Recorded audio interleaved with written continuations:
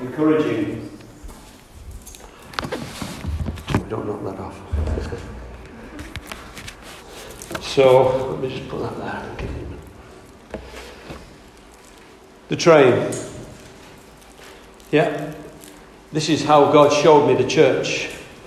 Different fellowships, in a sense, are different churches. You know, because unless you believe that God has called you to this church, you're in the wrong church. But if God has called you to this church, you need to get on board with where this church is going. So, I've entitled this Get On Board. So let's look at the background of trains just for a couple of minutes. First of all, trains involve people. So who are we?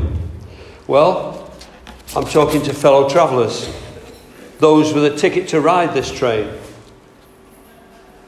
Johnny Cash sang there that the train's free.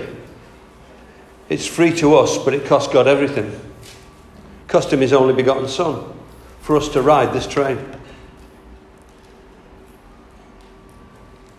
Have we got a ticket to ride this train? Our ticket is Jesus. He bought it. He bought the ticket with his life and authorised it with his death and resurrection. Jesus said, I am the way, the truth, and the life. No one comes to the Father except through me, says John 14, verse 6. That's what Jesus tells us. So you want a ticket to ride, you've got to have Jesus. That's the first thing to realise. But a little warning, I was once on a train, and when we got off at Salford Central, there were police and ticket inspectors, and everyone had to show a ticket before they were allowed off. And if they didn't have a ticket, they were taken to one side by the police and dealt with. It's no different with this train we're riding. You see, there's a lie that goes around that says, oh yeah, if you come to church, you'll go to heaven. That's not what the Bible tells us, is it?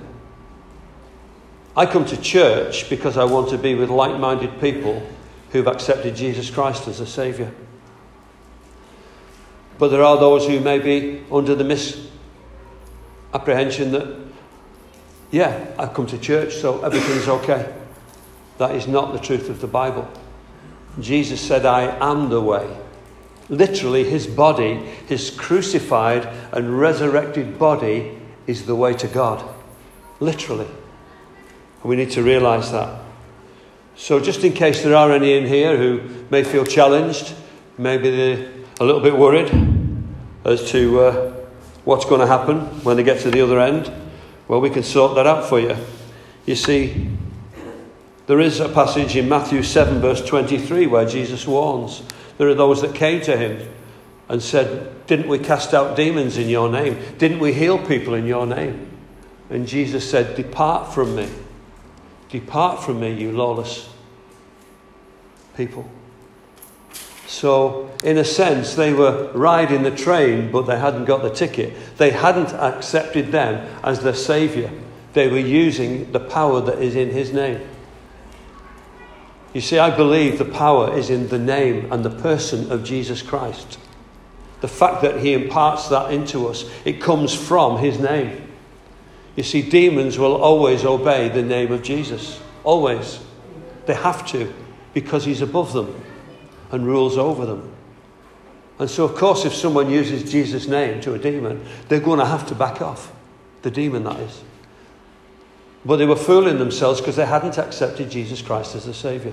So what I want to just clear up now is, so we've got no illegal passengers in this train, is how we do that. Well, I was a sinner. I did all the things that we know sin means. We might find the word offensive, but it's a fact. They're listed in the Bible, and I believe that inside each man there is a conscience and woman. And we know when we've done wrong, really. We try and justify ourselves, but we know. And so we might find ourselves bound up in all kinds of things. It can be activities whereby we break the law. We steal. We may be in activities that actually don't damage other people so much as they damage us. Because, I got on the streets on a Thursday night into Bolton with a guy named Roger. And we deliberately, God's called us to go and speak to those who are damaging their own bodies, who are finding themselves sleeping in shop doorways because of their substance misuse and abuse. And we take them the only hope they've really got, and his name is Jesus. You see, that is a form of sin, because that addiction that they have has taken the place of what could be God. But the addiction now is what they need. It's the addiction that they live day by day for, not for God. But God's heart is that we would live day by day for him. And so here we are. We're facing that situation. So we need to deal with it. Yeah, the world out there has put all kinds of things in place. They've got prisons for those that steal. They've got rehab centres and drugs to give the drug addicts. It sounds very bizarre, but, and they justify it and say, well, yeah, that helps. It helps them in their problem. It does, but it doesn't cure the problem. It doesn't deal with the issue of why they're in that situation in the first place. It doesn't deal with that. But you see, God has the answer. His name is Jesus. If we come to him, recognise that we have sinned against God, not just against man, but against God, in whatever form that takes, whether it be my alcoholism or my violence with martial arts or your, drugs that you took or your whatever you do or did. We are all in the same boat together. There's no one in this room pointing the finger at anybody else, because we're all in that same boat. The Bible says all have sinned and fallen short of the glory of God. So no need to sit in here feeling, oh dear, he's condemning me. No, it's not about that. We are all in the same boat. But the great news is that God sent his only begotten Son, Jesus Christ, into the world to live a perfect life. He never knew any sin. He never sinned. Forget the lies that people tell you in these documentaries on television. He never sinned. The Bible tells us that. That was why he became the perfect sacrifice. You see, God warned mankind right back at the beginning with Adam that if they messed about with sin, they would surely die. And just as we surely die, God had to make a way whereby we could surely live again. And he did that through Jesus. So what we need to do is accept that sacrifice that we celebrate at Easter time. Accept that God sacrificed his life for my life. His for mine. That's why the Bible says my life is no longer my own. I've accepted that sacrifice. He's bought my life. He's bought it back from death. He's bought it back from the power of sin. I now have choices. I can choose not to sin. Before, my sin defined who I was. Everybody knew Dave as, he's a great guy, he'll get drunk with you.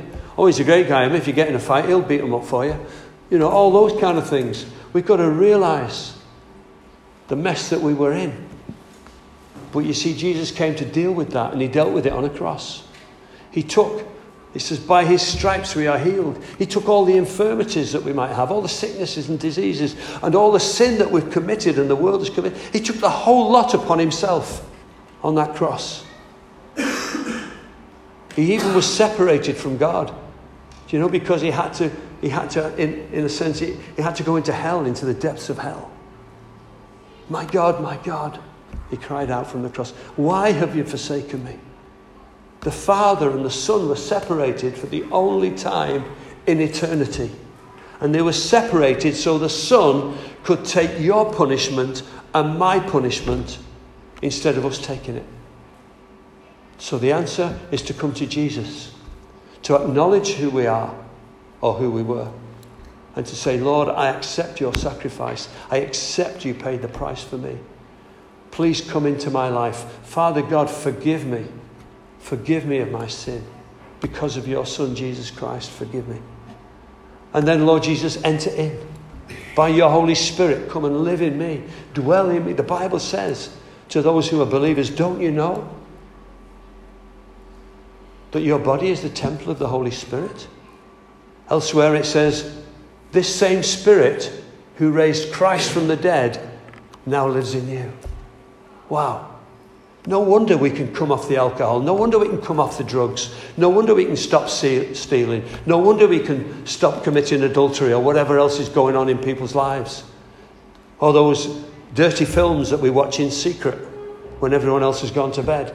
They can be dealt with. There is nothing that we are going through in our lives that Jesus Christ and the Holy Spirit and the Word of God cannot deal with. I'm telling you right now, I throw the challenge out. If they're not dealing with it, it's because you're not receiving it. It's as simple as that. Obey the Word of God and it works. Ignore the Word of God and it's at your peril. So if there's anyone in here that thinks, hang on, I didn't have a ticket, all you've got to do is pray this prayer. Invite Jesus in. Acknowledge you're a sinner and ask God to forgive you. And then turn around. Take on the power of the Holy Spirit to be able to turn away from that sin that we committed. So readily committed at times. So easily. Actually enjoyed doing. We can turn away from those things now and do the things that please God. And if you've prayed that in your heart now, then you're on board. You're on board with the rest of us. It's that easy. No, you haven't got to put 50 quid in the collection and then 100 next week and 1,000 the week after in order to get on board. No, you haven't. It's not about that. There's only one thing God wants you to give to get on board, and that's your heart. To hand your heart over to him and say, I'm yours now, Lord. And you're on board. So let's get on the train, Let's move on. Who are we? Well, hopefully now we're all legal passengers rather than illegal. But you know, there aren't just passengers on trains. There's crew. What about the crew? I'll tell you what, the train goes nowhere without crew. If it hasn't got a driver, if it hasn't got, in the old days, someone stoking the fire with coal, nowadays it'll be the guard and whoever else that's needed, and then the array of people outside. But without the crew, the train goes nowhere. Passengers, they sit back. Passengers sit back and listen to their music. You see them now on the trains. They've all got phones out, things plugged in their ears, and away they go. They even charge them up now, can't you, on the train as you're going. Everything's made there for your comfort. That's a passenger. Looking out the window, music in the ears, looking out at the view as it sails by. All's right with the world for passengers. While crew have purpose. And more importantly, crew have work to do. Yeah? That's the big two differences. Crew have purpose and work to do. Passengers just sit back with their feet up. Passengers are only interested in themselves. When I'm a passenger on a train, I'm not bothered about anybody else. I want my seat. I want it just to be right for me. I want to be just close enough to the toilet in case, and I want to be where they bring the trolley around so I can have some food. And all of those things. It's all me. That's a passenger. While the crew are focused on the passengers, getting them from A to B.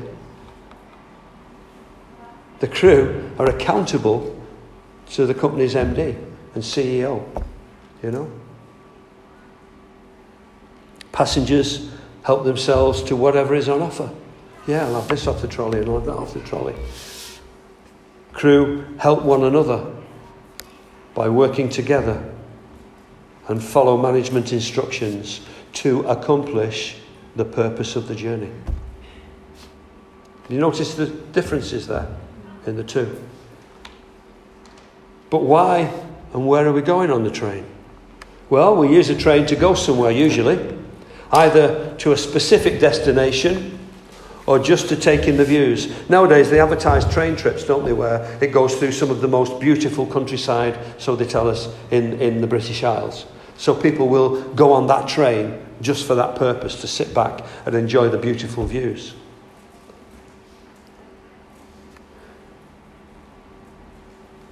So we've got trains that go somewhere to specific destinations, or we've got trains that are just there so you can take in the views. Both have an objective in one sense, but the first one, going somewhere, implies effort with commitment to a purpose. The purpose is to get from A to B. The other one is merely passing time away, really. That's all it's doing. I've got some spare time. I'll sit on that train and I'll watch the trees go by and I'll look at the lakes and I'll look at the mountains and, everything's wonderful in the world. And that's the other one. I'll let you into a secret, probably lose all my cred now, but I've got a model railway at home. It has 2 tracks on it. One goes from station A and winds its way around and goes all the way around to station B, with stops in between. The other is a circular route, and the train starts from station A and goes round and comes back to station A. Yeah? Both are routes, but one is going somewhere and achieves a purpose. The other goes round and round, literally going nowhere. I can run the same train on either of the tracks. That's the interesting thing. The same train with its carriages and little model people in them. Could be human beings.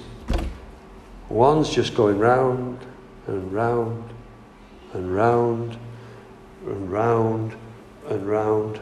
In here, out there, in here, out there, round and round. The other one, same group of people, same train, goes to the destination. That's really what God was laying on my heart. So it matters which train we're on. It matters where our spirit is allying itself. Who to and what to. It matters. How does a train get anywhere? Well, it runs along a clearly defined track on a pre-planned route. It's not a free agent to trundle where it wants. Not like a car where the driver turns the wheel and says, I think I'll go right now, and now I'll go left. The train, it's all planned out. And when it comes to an intersection, the points are already changed to direct the train off to wherever it's going. And then it'll come to the next one, and the points are already set to take it somewhere else. So it's a preset route. And I believe for church that actually God has a preset route for this body of people here, and for the other body of people over there, and for the body of people up there, and for the body of people on the other side of the world. God has a purpose for each church. Ultimately, it's the gospel. But in between, it's to build us up, to prepare us, to change us. So we're not free agents. And the train has a crew, headed up by the driver. He's the one that takes overall responsibility on the train, the driver, who takes the route that's planned for him. All he's got to do is ensure that he stops at the right places and goes at the right speeds, etc., etc. That's his job. And then there's various staff members, including guards and all sorts of people to assist him. But the whole thing would be inoperable without massive support from beyond the train itself, from the chief executive officer, right at the top of the ladder, as it were, right down to the cleaners and every skill that's needed to operate that train. You know, platform attendants, all sorts of people. They're all there. The signal operators that move the points, everybody working towards getting that train from A to B. So if you'll hold that thought, please, on how trains operate, then we can translate this now into our glory train that we just heard about. Hopefully some of you have already begun to get that that's what this is about. Who are we? Well, hopefully we're a bunch of people, of individuals who've repented and trusted Jesus Christ for the forgiveness of our sin, been born again, and are called together by the Holy Spirit of God on our journey to glory. But we must ask a question, a very serious question of ourselves. What kind of traveller am I? Am I merely a passenger? Or am I a member of the crew? Am I just here for the ride? Am I just happy to come and go, totally unfulfilled? Or am I wanting to be a member of the crew? Do I want to get stuck into God's work, stuck into God's ministry? What God's got for this body of people. So rather than being on the outside, we're actually on the inside, as it were, of the body. When I think back to the beginning of my faith journey with Jesus, I was on fire for him. I couldn't do or say enough. In fact, I annoyed people as well as the devil with my enthusiasm. People started to avoid me. Oh, he's only going to talk about Jesus. I'm getting out of the way of that fruitcake. And so it goes on. But after a while, I unknowingly cooled off. We can sometimes, we don't even notice it's happened to us. I'd quietened down. I'd become docile to the point where I annoyed no one, especially the devil. I'd become a passenger, no longer working for the railroad, just along for the ride, waiting to arrive in heaven. Then one day, I heard God's wake-up call and realised that it wasn't just about me. This is not about me. It's about him. It's about us. And it's about them. Yeah? That's what this is all about, this journey. You see, with God, it's as much about the journey and what we do on that journey as it is about the fact that we're going to glory. Do you understand that? He's not looking for passengers except to turn us into crew. Yeah, we'll all get on board at first as a passenger. But gradually, when you read this word of God, it's all about turning us into crew. Useful parts of the body of Christ.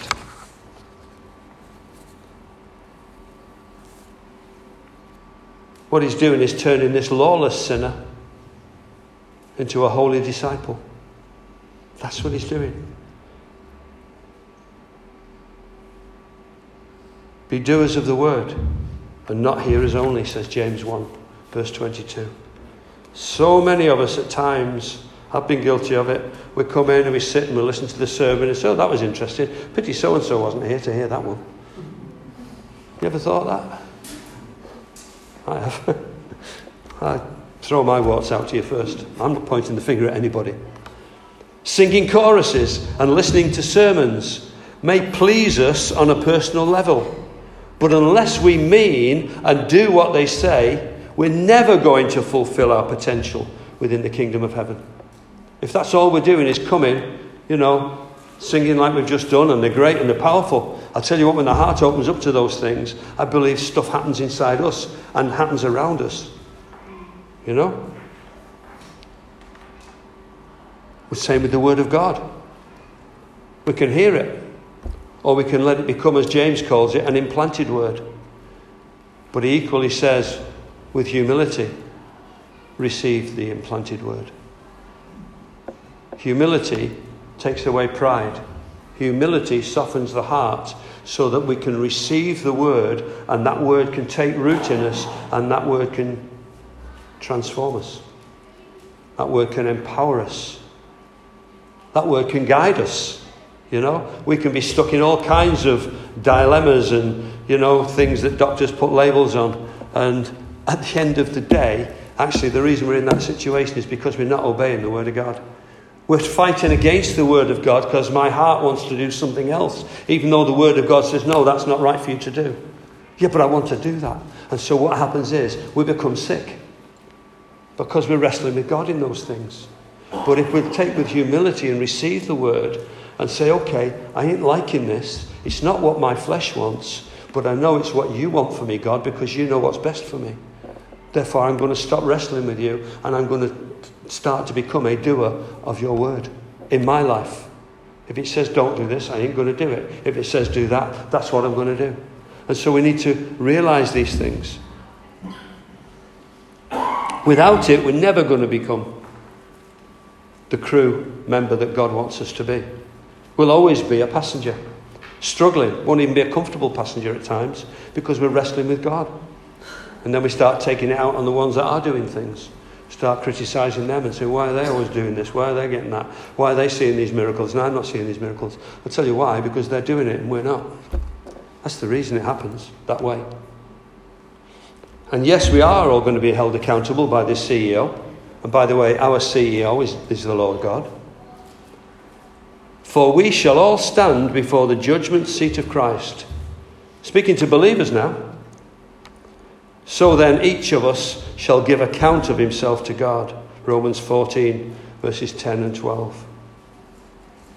We are found righteous because of faith in the cross, as I mentioned earlier, for our redemption from sin. True enough. Therefore, this verse can't be referring to what we've done wrong in the sense of with Christ, but rather, I believe it's what we did right with him. That's what we're going to be judged on. What did we actually do with our salvation? What did we do with the Holy Spirit who dwells in us? Were we selfish about it? Or did we go and do what God calls us to do? And that's to share. To show love to one another. That's the most powerful thing next to the Holy Spirit in this church will be your love for one another. By this, Jesus says, they will know who you are. And then, of course, the Great Commission wouldn't be fulfilled without, as Jesus said, love the Lord your God with all your heart and with all your mind, etc. But he said, and your neighbour as yourself. So then that's when we go out there and we take the love that we have for one another in here and we take it out there and we love the sinners. We love the ones that seem to be unlovable. Why? Because God loves them with a passion. He died for them. Just like he died for me and he died for you when we were just like them out there. We're the ones that stick labels on people and say, oh yeah, I'm a sinner, but I'm not as bad a sinner as they were. That's rubbish. Sin is sin. We've got to get out of that. We've got to realise that God is hungry to receive the most vilest of sinners as he is to receive what some of us might think are the most nicest of sinners. Yeah? So there we are. Surely from Scripture we can see, as I said earlier, that as disciples we're not just passengers along for the ride, but that we are the Lord's crew working for him and not for ourselves. Ministries are not meant to be for ourselves. All the ministries that God gives to the church are for the body of the church. To build the body of the church up. For one to have a gift in this and another one to have a gift in that. Someone to have a ministry in that and someone to have a ministry in that. Bring us all together. You know, and even if you feel, well, I haven't got any ministry. We've all got a prayer ministry. Every single one of us has got a prayer ministry. So there's no one to be obsolete in this building. No one. But don't use prayer as a cop-out. Because I'll tell you what, when you start looking at prayer in depth, prayer is pretty, it wears you out, you know. If you're really praying, it tires you out. Because you've got to have your heart and soul in that prayer. We're not talking about our Father who art in heaven, hallowed be thy name, thy kingdom come, thy will be done. No, that's not prayer. Those words Jesus gave us to show us what the content of prayer is. Time to preach on that now, but you know, it's about the content of prayer. That's what he was talking about there. Glorifying God first of all. Our Father who art in heaven, hallowed be your name. And then he goes on to the next step. And then, so if we bring that content into our prayer, we're pretty well going to cover everything that needs to be covered. So there we go with that one. Prayer is vitally important, a very powerful ministry. Yet it's, in most churches, the least attended meeting of all. Very strange. Each of us has a part to play in God's plan and vision for this church's journey. Every single person in this room has a part to play. Whether you choose to play that part is your business. But one day, as I've read earlier, you will be accountable to Jesus. Because he's going to ask you the question, why not? Why not? Why didn't you? That's what he's going to ask.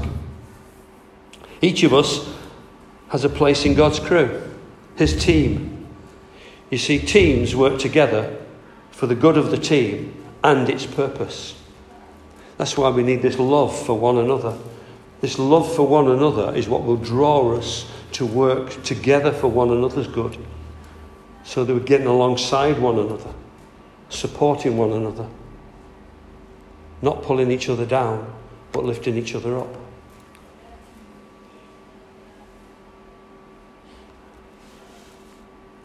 For as we have many members in one body, but all the members do not have the same function, so we, being many, are one body in Christ, and individually members of one another. Romans 12, verses 4 and 5. And we do have very clear instruction and purpose from above. All Scripture is given by inspiration of God, and is profitable for doctrine, for reproof, for correction, for instruction in righteousness, that the man of God, and I include women in this one, may be complete, thoroughly equipped for every good works. You see the end result of that. All Scripture is given by inspiration of God and is profitable for doctrine, for reproof, for correction, for instruction in righteousness, that the man and woman of God may be complete, thoroughly equipped for every good works. 2 Timothy 3 verses 16 and 17. We ain't got no excuses. There's no, well, God, I would have done, but I couldn't because I didn't know this, and I couldn't because I'm strong enough to do that. It's all there for us. There is a part to play for every single person in this room. So where are we going? Well, our journey does have a destination, but how we get there is also very important to God. So it's not meant to be a circular sightseeing trip. We're going from here to there. Where are we going? Well, for starters, with a bride. Let me just read something to you. Revelation 19. Only a couple of verses. Revelation 19, verses 7 to 9. Let us be glad and rejoice and give him, that's God, the glory, for the marriage of the Lamb has come, and his wife has made herself ready. And to her it was granted to be arrayed in fine linen, clean and bright, for the fine linen is the righteous acts of the saints.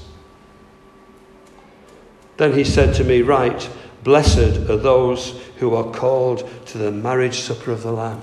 Wow. Do you see this as your train? This is a wedding train as well. And we're the bride. Jesus is the groom. That's what the Bible teaches us. We're allowed to get excited, Some of you sat there thinking, I tell you what, I don't know whether I dare ask the question, but on your wedding day, weren't you excited? Probably nervous as well, but weren't you excited? Well, we need that excitement now. We're going to our wedding. We're not in a limo being driven around the block waiting for the groom to arrive because he's late before the bride can come in. I tell you what, our groom is on time. He's waiting there for the glory train to arrive with his bride on board. Hallelujah. Get excited. Oh, he's making me want to work though. No, I'm not. I don't want to make you do anything. You accept it and take this word and deal with it in your own consciences. But here we are. Note how the bride's linen are the righteous acts of the saints. I like that one. I believe that acts require action.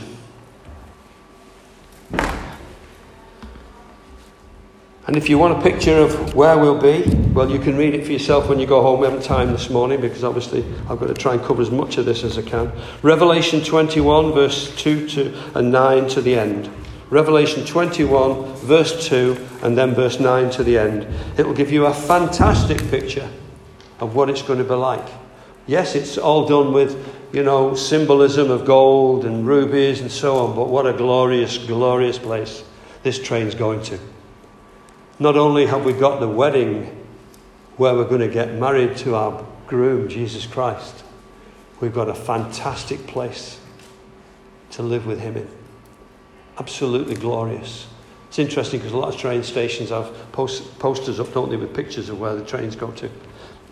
That's just one of ours. There's plenty more you can find, but I just popped that one in there. We're going to a glorious place. Yet many Christians and churches seem to get stuck on the spiritual merry-go-round of visiting church week in, week out, but without being church. I'll just briefly unpack it. It's Sunday. Oh, better get a move on. They start at 10:30. Right, I'll just about, get in here on time. Better finish at 12. Done my hour and a half. I'm off, And then we're out because we've got other things to do. There's a big match on down the road this afternoon, isn't there? We're probably on opposite sides of the match, anyone that supports football. But, or it can be dinner with somebody. You've arranged dinner, so we've got to get away. Or we've arranged to do this, we've got to get away. Hang on a minute. We are responsible for our diaries. What we arrange for Sunday is down to us. Nobody makes us arrange these things. We choose to. And yet we've got God in a box. An hour and a half on a Sunday. This is a great church. You're one of very, very few churches that have an evening service each week. Very few churches do that. A gospel service in the evening. And don't sit there and think, it's only a gospel service, so I won't go. There's Vera's on the telly at 8 o'clock, so I won't go to that. No. I never, ever stopped being excited by the gospel. Do you know why? Because it was life and death to me. It brought life out of death. So I get excited every time I hear someone preach the gospel. We should be there. We should be bringing people. I'm a big believer in going out into all the world. But if we're not able to go out, then bring them in. But we've got to realise these things. Being church is being active. You see, if you're just a comer and a goer and a comer and a goer, then you're not really being church. You're part of church. It's a bit like going to the club down the road if you're a member of a club, isn't it? You just go there and then go home and then go there and come home. But you see, that's not what this is.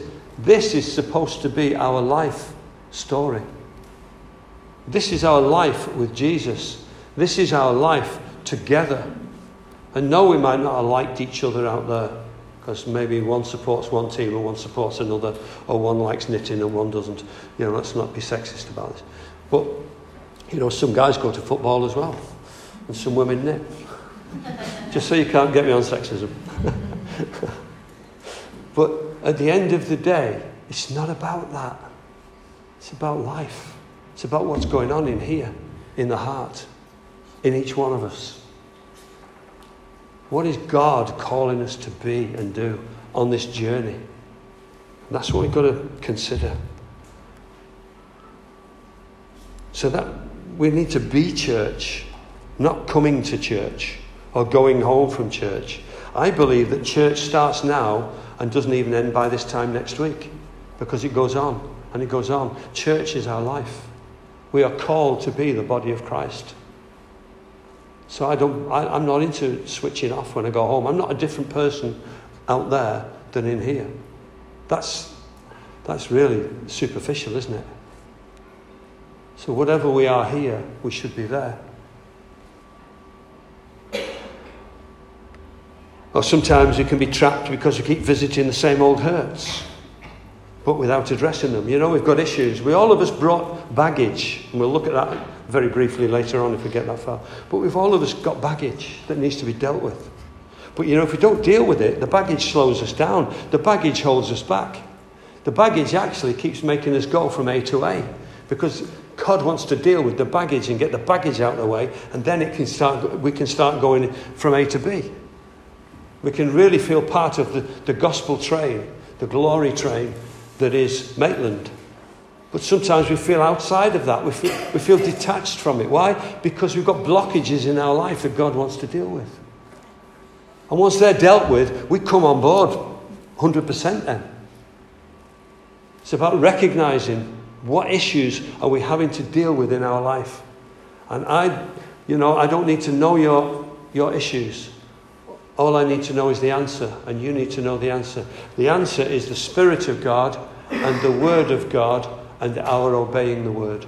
And that answers everything from, being sick with this and that and the other, by faith, believing that Jesus has already dealt with it on the cross, right down to being depressed, because usually with that comes that either we've got a deep hurt inside us that's been done to us, and we've not been able, we think we've forgiven people, but we haven't. But forgiveness is the most powerful situation in that. Otherwise it can be willfulness on our part, that we're doing something we know we shouldn't be doing, but we want to do it. but the Spirit of God's challenging us and we're getting all screwed up. No, obey the Word of God. Obey the Word of God. And it's dealt with.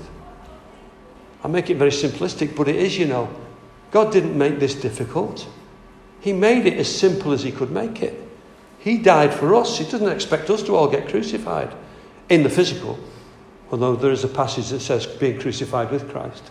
That's putting to death all the stuff I've just talked about. Killing it off. Don't let our pride get in the way. Be humble, as James says, and receive the implanted word. But there's also another very dangerous one. And I believe we've come into the times now where people are desiring dangerous popular teaching. There's nice sermons, I just want to listen to nice sermons. I want to come in there and feel all cozy and lovely and, because it's a horrible world out there. So I want to be able to just come in here and feel nice. And then take that nice feeling with me when I go home. And sit at home and feel nice. Jesus warns us about this. We're warned. We're warned in Timothy. God's speaking. We said all the word of God here, it's all inspired by God. So in 2 Timothy 4 verses 3 and 4, it says this: the time will come when they will not endure sound doctrine, but according to their own desires, because they have itching ears, they will heap up for themselves teachers, and they will turn their eyes from the truth. They will invite preachers back who preach lovely, nice, popular messages. The time will come when that's all they will want and won't want it. I don't believe that that's an entirety. I believe it is in parts of the church. I equally believe there are parts of the church that are hungry for the word of God, that want to change, that want to receive that word. They want it to be implanted into them, just like a heart transplant or a kidney transplant or whatever, where it becomes part.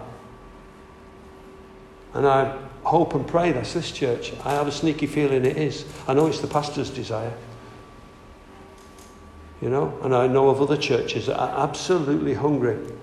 I'm just waiting for them to throw the clock away and say, come on, I want more of God. I want to know more of what God's saying to my life. I'm not bothered about going and watching the Coronation Street omnibus. I can miss that. That ain't going to alter my life one little bit, apart from make me more depressed than I already am. Or you watch the other one from down south and that'll make you more angry than you ever were. We've got to watch what we're being fed. I'm not here, that's not really in the sermon, but there's a big issue going on with what we as Christians are watching. And at times, how we're bending, as it were, what God's word tells us, Some stuff that I've heard some pastors have recommended films. Jean will tell you, certain pastors have recommended us to watch, you want to watch this film, it's brilliant, watch it. We only get about less than 5 minutes into the film before all this vile, absolutely corrupt language comes out of the mouths of the actors. And we think, what? And so told us to watch this. I went back and asked one of them, how come you? Oh, well, I just closed my ears to that bit. I said, but you don't know what they're going to say till after they've said it. It's already gone in. They've already declared Jesus Christ as a swear word or whatever else. They've already blasphemed in that context. It's too late saying, well, I'll turn it off after you've heard it. The best thing to do is don't watch it in the first place. So anyway, I don't want to go back on that one, but do we realise what's going on here? We are being dumbed down. In many cases, we're being sold a lie. I've heard it preached. You don't need to preach the gospel to anybody because God so loved the world that he gave his only begotten Son. But then they miss out the bit that whosoever believes on him shall not perish. They miss that bit out and say God loves the whole world. And if God loves the whole world, he couldn't possibly send them to hell. They must all be going to heaven. That's an offence to the cross. And yet it's being preached in churches. So we've got to be so careful here. We know what should be happening, but quite often we're content to just keep on with the easy stuff. We don't want to be challenged at times. I've had enough of being challenged. No. I don't believe any of us get enough challenge, including me.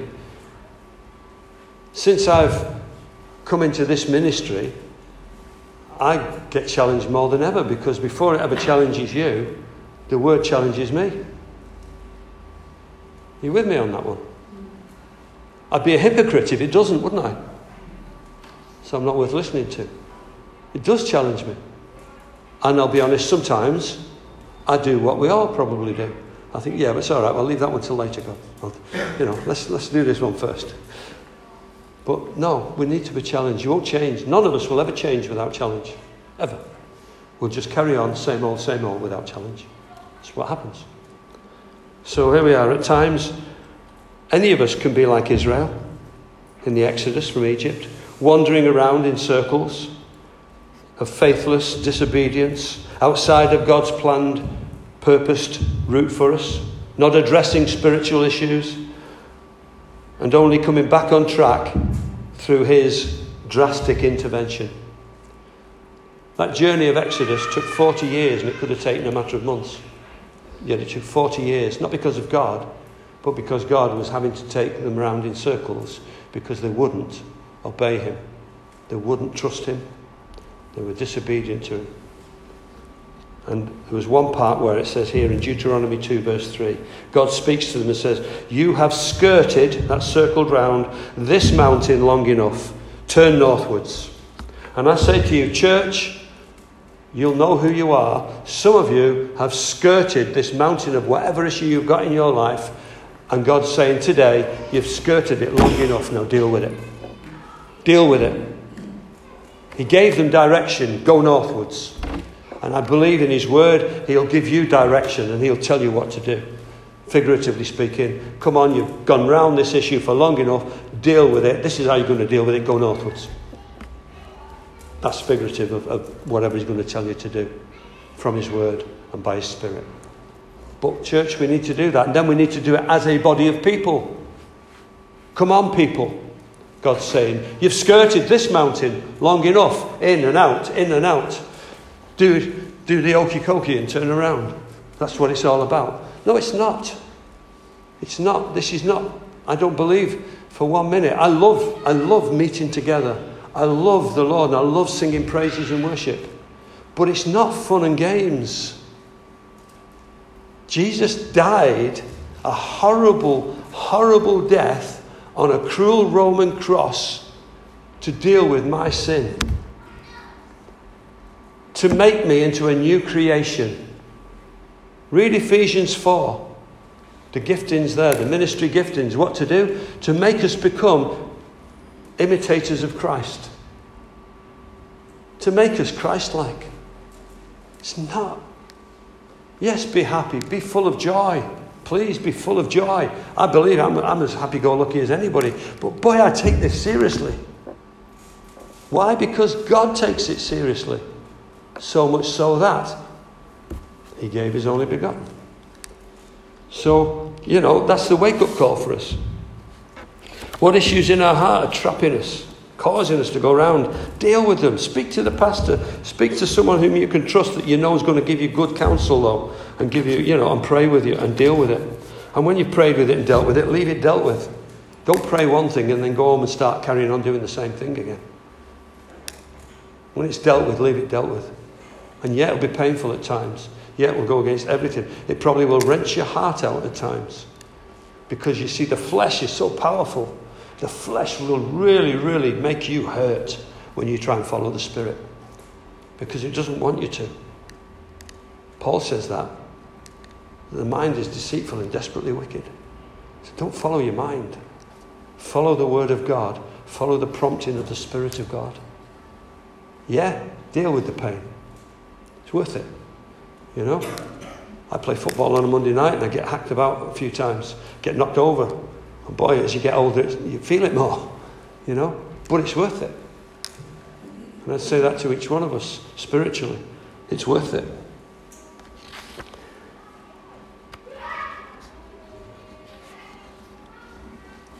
What issues have we got? Are we rebelling against God's word? Is it laziness? Is it sickness? I can't do anything because I'm ill. No, you can still pray. Past hurts and present, like I've just mentioned. Or even fear of change. That's a biggie in the church today, I'm okay as I am. I know what I know, and that'll do me. You know? Oh, hang on. I don't believe there's anyone on this planet knows everything about that Word of God. Nobody. Especially me. Well, I tell you what, I get excited when I discover something. And it changes me. That's where we've got to be, church. Otherwise, we're going to limit God. You don't believe you can? Well, I'm telling you, you are doing in those things. Yes, again and again, they, that's Israel, tempted God and limited the Holy One of Israel. They tempted him in the way that they behaved. It tested God's patience. Fortunately, he never gave up on them, did he? It took 40 years, but he got them there. So listen to it again. Again and again, they, again and again, us, tempted God and limited the Holy One of Israel. Our attitude towards ourselves, I'm not good at this, I'm not good at that. All those things, you know, will limit what God can do through us. Not because he's limited in the sense, we've limited ourselves. We're the ones that are putting the limits on. And so we need to realise that. We really do. This train of ours will get us anywhere. It'll never get us anywhere unless it stays on God's track instead of our own. Thankfully, we have a great executive. It's the Holy Spirit. I believe he's the executive of God. He's the one that waited patiently at the creation. It says he hovered. That means he waited purposefully, ready to give birth, as it were, like a woman who's pregnant waits 9 months patiently to give birth. That's how the Holy Spirit was at creation. And as soon as God said, "Let there be," bang, the executive, the Holy Spirit went into action, and things began to materialize out of nothing. It's fantastic. And he's still able to do that today in our lives, and the life of the church, and the life of those people outside there. But he needs our cooperation. He needs our cooperation. God doesn't work like a magician that tries to pull a rabbit out of a hat and amaze everybody. God wants people who will cooperate with him, who will partner with him, who will allow his Spirit to work in them and then out from them. I have to cut it short. I was going to mention the stations and just talk about them. I'm not going to. But we've got to realise, just as we're coming to an end, we've got to realise that the train does want to stop at stations. God wants us. Your pastor will have ideas of the stations he wants to call at. I'm just going to list them. I'm not going to go into the detail of them. I've put the first one down here as holiness. Little talked about today in the church, that word holiness. But it says,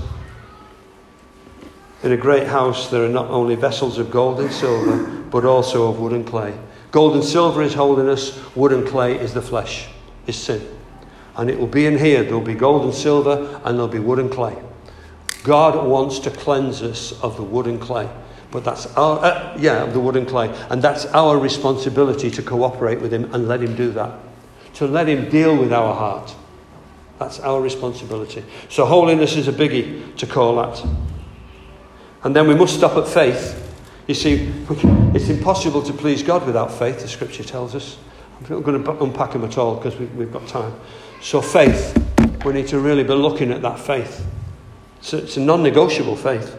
And then there's a really satisfying station known as the fruit of the Spirit. Boy, that's a great one. Quite hard to let the fruit burst forth in us on some of those, you know. But it's there. They're all qualities of love, actually, when you look at them. So there's the fruit of the Spirit. Then you've got the gifts of the Spirit. And then, of course, Christ's ministry gifts to the church. All of these things need to be dealt with on our journey. But equally, I mentioned before, it's not just about stopping off to learn. We need to stop to drop off as well. We need to drop off the baggage, the stuff that is ungodly, the clay and the wood, if you like, out of that passage on holiness. We need to be leaving those behind. Whatever our issues are, leave them behind and go forward with God. Vitally important to us. Vitally important to us. So coming to a close, we should always be looking out for new passengers. That's the gospel train. Remembering that passengers become crew. There'll be some passengers in here. There'll be some crew in here. But I'll tell you what, all of us can be crew. It's merely a frame of mind. It's our attitude that changes that. Otherwise, we limit God and we stay passengers. So that's our choice. When we consider all aspects of Christian ministry, they eventually lead to one end product, the gospel. This is what turns anything we do from being just good works into God's work. Nothing else. It's the gospel that makes the difference. And that's our challenge. Are we a holy people, hungry for God's word and eagerly desiring to minister in his spirit? Or are we content with who we are and with the little we've got? Always remembering that if we've only got a little, we can only give a little. Think about that one. And then again, we can have all the teaching in the world, but if we don't obey it or make use of it, then it's all just been a waste of time. Round and round in the circles like a passenger who sits by a window, watching the scenery fly by, saying, "Oh, that's interesting." Or even worse, "Are we there yet? Is it over yet? Because I've got other things I want to be doing." Come on, church. I'm not criticising.